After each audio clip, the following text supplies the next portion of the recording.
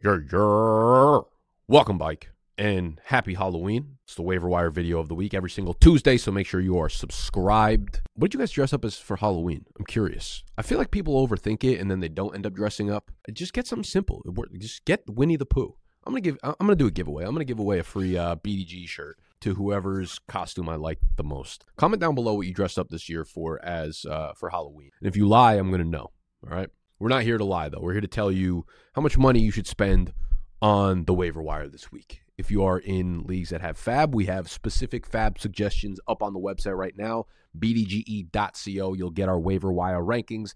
They'll be live by the time you watch this video. We've got our waiver wire rankings, our weekly rankings, our private Q&A every Saturday to help you each it starts. That's if you're a Big Dog member on bdge.co. If you're not, if you just want the free content, you're also in the right place. This is what we do every single week. We head over to the trending tab on Sleeper to talk about the hottest trending players. Make sure we're talking about the people that people are talking about. You know what I mean? So we'll jump into the trending up.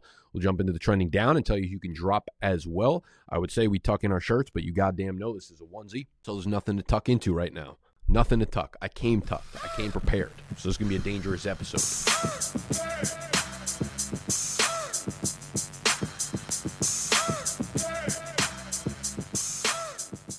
You want to talk about dangerous? We'll talk about the top guy on the list right now is Will Levis. He absolutely torched my Atlanta Falcons, took a blowtorch right to them. It was basically like, okay, started the game, hit one pass. That was his way of like, okay, he went out on a sunny day, magnifying glass. We're sitting there on the pavement. It's hot as hell, and maybe there's some sparks flowing. And then all of a sudden, he was like, fuck it. You know what? I'm just going to annihilate this ant and hit him with the blowtorch. That's what he did. He threw for 4 touchdowns. Not all of them were great. D-Hop probably did some things that prime D-Hop would do and made sure that those walupas that motherfucker threw came down and finished as scores. He threw the ball great, though. Like, he was completing passes down the field. He was accurate in the short parts of the field. Will Levis looked great. I can't imagine they're going to throw Tannehill back out there if he is healthy, but I have heard rumors and reports that like it is a possibility. Either way, if he's available in your Superflex league, you are dropping the bank if you need a quarterback because quarterbacks do not become available often in Superflex leagues, especially ones with 4 touchdown weekly type upside. So you are blowing the budget on Mr. Will Levis. The other thing to know, just in terms of like the week in general, this is an awful waiver wire week, unless you need a tight end. Unless you need a tight end, this week stinks.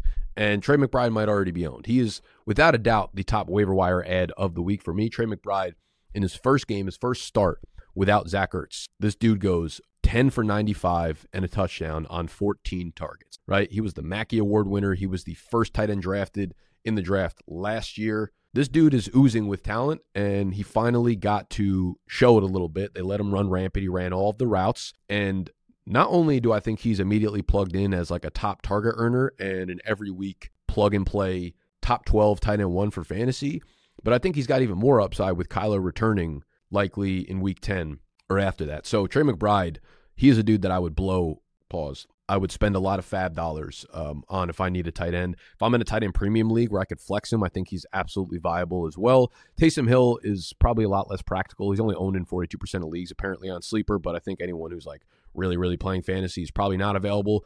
But realistically, I would actually rank Taysom Hill over Trey McBride if he's sitting there, and I'll blow up to 50% of my fab on Taysom Hill because this dude has finished as the tight end 2, the tight end 5, and the tight end 9 over the last 3 weeks. And that tight end 2 came this previous week where he was playing while Juwan Johnson returned. So this is very sticky. His role, his role is sticky, but you can't actually predict can't predict the production. You know what I'm saying? So Taysom Hill and Trey McBride, if you go over to my waiver wire rankings and you look at the fab suggestions, they are atop of the list, and it is not even close because the running backs stink. The most interesting running back, I think most of y'all would probably say, would be Uncle Lenny. Playoff Lenny, Uncle Lenny, I don't know, whatever the fuck you want to call it, about to be irrelevant Lenny for the 7th time in his career. He signs with the Buffalo Bills. This feels like, okay, Damian Harris went on the IR. We need another running back to share the load with Latavius Murray, I guess. Latavius Murray and Fournette's skill set, they kind of feel a little bit redundant to me. I guess if they felt comfortable with Latavius, they wouldn't have signed Leonard Fournette. So this does feel like he has the opportunity to become the number 2 there behind James Cook. James Cook's getting a lot of touches, man. He's getting like 15 touches a game. Latavius Murray's role is not great. Can Fournette be the goal line back there? Sure. But again, like Latavius will probably still get a couple of those. Josh Allen is still a guy on the goal line. I don't know if we'll ever get to a point where we can trust, even close to trust Leonard Fournette here. So like kind of exciting, I guess, if you love Missionary, but I have him as like a 5 to 8% fab guy, Leonard Fournette. He's not even my top running back. Like these guys are probably very, very highly owned, I think. I don't even know if they're actually on this list. So if they're not on this list, then yeah, they're wildly highly owned, unless I missed them. But Zach Charbonnet and Tajay Spears, like if handcuff running backs are the top, waiver wire targets of the week, it's a shitty week. They need to be very, very, very much owned. We saw Zach Charbonnet have a big role, actually a bigger role than Kenneth Walker, but I'm going to chalk that up to probably Kenneth Walker's midweek calf injury and not actually think that it's going to be sticky or something that we can expect going forward. But both those guys need to be owned. We have the trade deadline coming up. Maybe Derrick Henry gets moved. That is 4 p.m. Eastern time today, so about 4 hours after I'm filming this. If anything like huge happens, I'll probably make another kind of like breaking news on demand type video for it and cover my thoughts on it. But for right now, I don't expect Derrick Henry to be moved. Those are guys you're just hanging on to that everyone just keeps saying the same thing. If that guy gets hurt, he's going to play more. So, you obviously want to own those dudes. Rashid Shaheed, he's probably the top waiver wire wide receiver of the week. There's nothing else left to be said about him. Everyone knows everything about him. He's a big play waiting to happen. He went 3 for 153. What I thought was kind of interesting was in week 6 and 7, he started to become an 80 to 85% snap guy. So he's playing a full-time role. Week 7, it didn't lead to much production. And then week 8, his role diminished. He only ran 50% of the routes. But that ended up being the 3 for 153 game on 3 targets. So he caught all of them. You know what Rashid Shaheed is. He might hit on a big play or he might absolutely bust for you. But he's a good receiver that I think you can absolutely use in flex plays. They get to play against Chicago, which is a great matchup. And you have Derek Carr, who's right underneath him, who I think is a great streaming option too at quarterback. He has put up 300 passing yards in 3 straight games. So it's been ugly, but he's putting down the statistics. He's putting it down. I guess we got to talk about the QB situation in Minnesota. Kirk's out for the year, which kind of leaves Jaron Hall a day 3 pick as their only quarterback right now. But there's been rumors about Jameis Winston going to Minnesota. That would be cool as fuck. I would actually really, really like that. I feel like they're going to bring in a veteran one way or another. I know on the Underdog Fantasy podcast, Josh Norris, who's a host of the Underdog Fantasy podcast, also does a weekly podcast with Colt McCoy. And he said that Colt McCoy was actually brought in for a visit a few weeks ago to Minnesota. This was prior to the Kirk injury. And him and Kevin O'Connell have a great relationship. So don't be surprised if he gets a call from Minnesota. If someone like on the Colt McCoy level of veteran / skill / talent / whatever they have left in the tank type beat ends up being the guy that they bring in if they don't end up going the trade route there.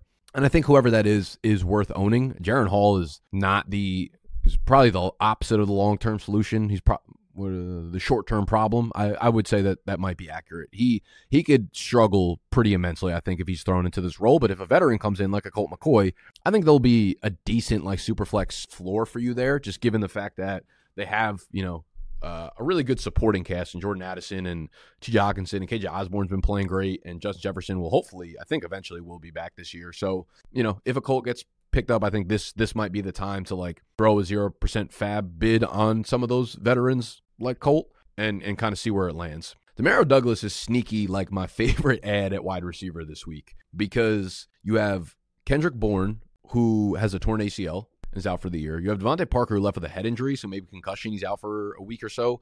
And they have nothing else on that roster. Like, he is kind of forced into an every down role now. 62% of the snaps in week 7, 4 for 54. This week, obviously, that went really high up because of the injuries. He went 5 for 25. But if you're playing full PPR, like, he's starting to catch a lot of balls, and he's getting a lot of targets. And he's an explosive player. He ran like a 4.40 or something like that. So he can kind of fit into that quick, agile, explosive slot receiver that Mac Jones and just the Patriots have relied on year over year. So I actually really, really like Demario Douglas in PPR type leagues. Doesn't have a lot of touchdown upside. Half PPR makes it a lot less interesting, but I think he's a flex fill-in guy for you. As we move down, you have Jahan Dotson, who's over 50% owned. Khalil Shakir is 5% owned. Now, Shakir had a big game in the first week that they had no Dawson Knox. Now, he went 6 for 92, 6 targets, so a breakout game relative to whatever he's done at this point. And I was looking at some of the formations and stuff, and with Dawson Knox out, Dawson Knox on the IR, so he's missing at least 3 more games. Dalton Kincaid obviously had his breakout game. Gabe Davis and Stephon Diggs both had huge games too. And I don't think Shakir moves up the pecking order. I still think he's the 4th option. If you count James Cook, then the 5th option there. To count Uncle Leonard, than the sixth option there. You know what I'm saying? Khalil Shakir is, I think he's medium-sized talented. I think he's extra medium. I don't think he's anything like groundbreaking or fantastic or whatever. But he's in a role now where they ran 3 wide receiver sets over 80% of the time in their game against Tampa Bay. They ran 12 personnel, which is 2 tight ends, prior to this week at a clip of like 30%. So Knox and Kincaid were both on the field together often. This previous week, they did not run a single 12 personnel tight end set, which was just Kincaid. So that opens up to see a lot more 3 wide receiver sets, obviously. And that becomes interesting for a guy like Shakir.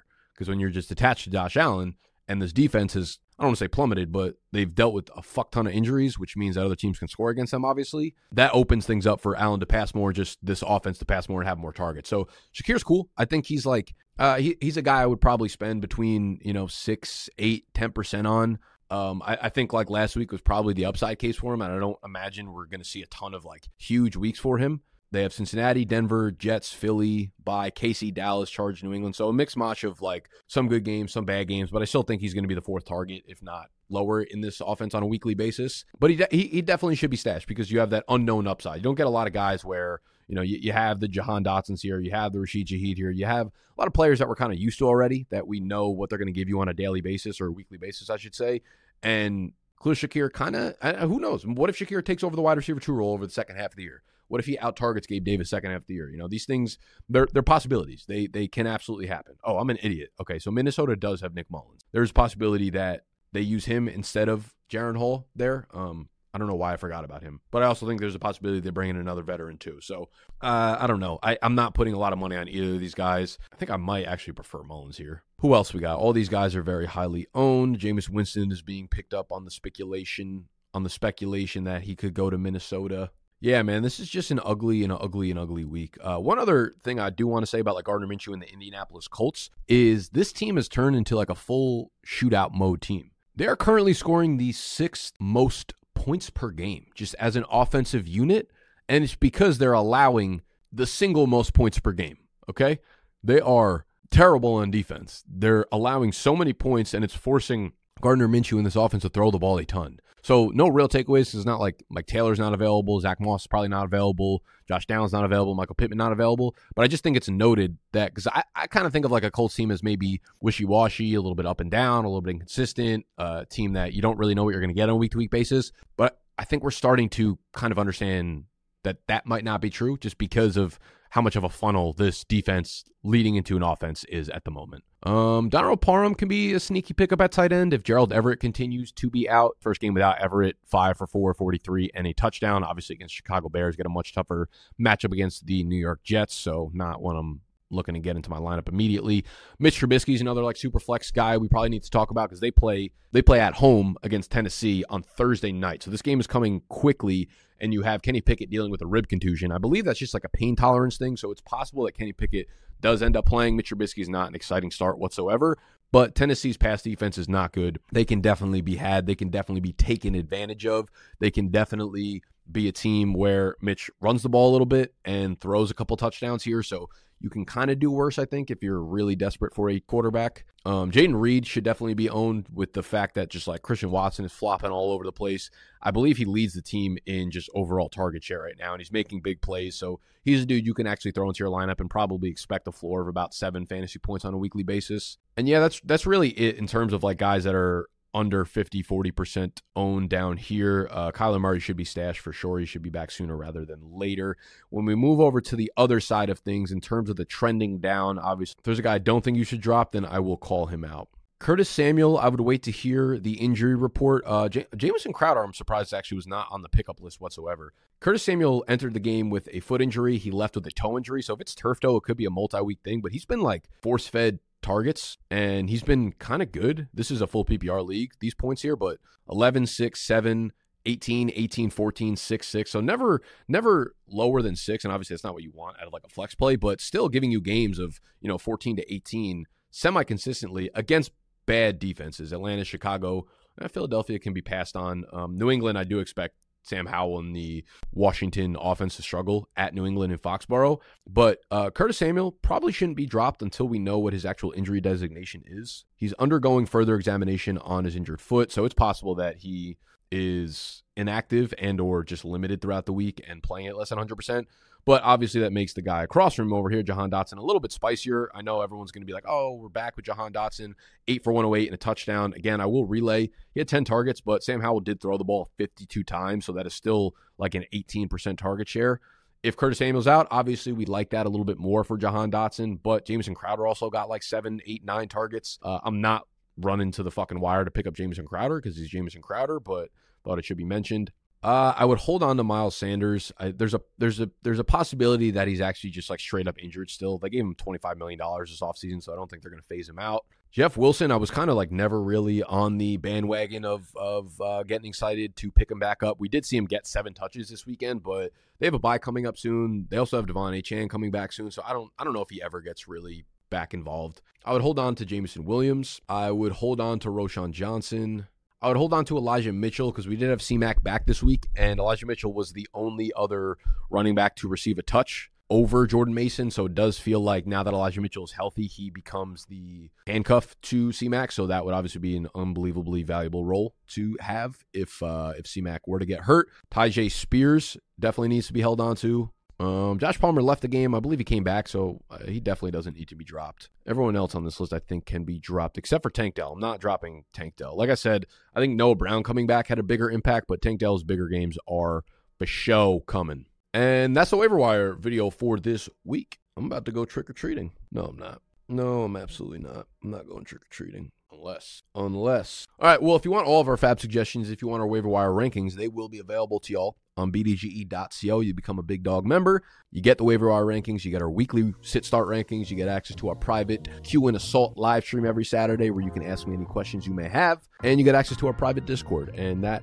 product table will be expanding throughout the offseason into some Dynasty products and services as well. So go sign up on bdge.co. I will see y'all tomorrow for our trade target video. Subscribe, bish.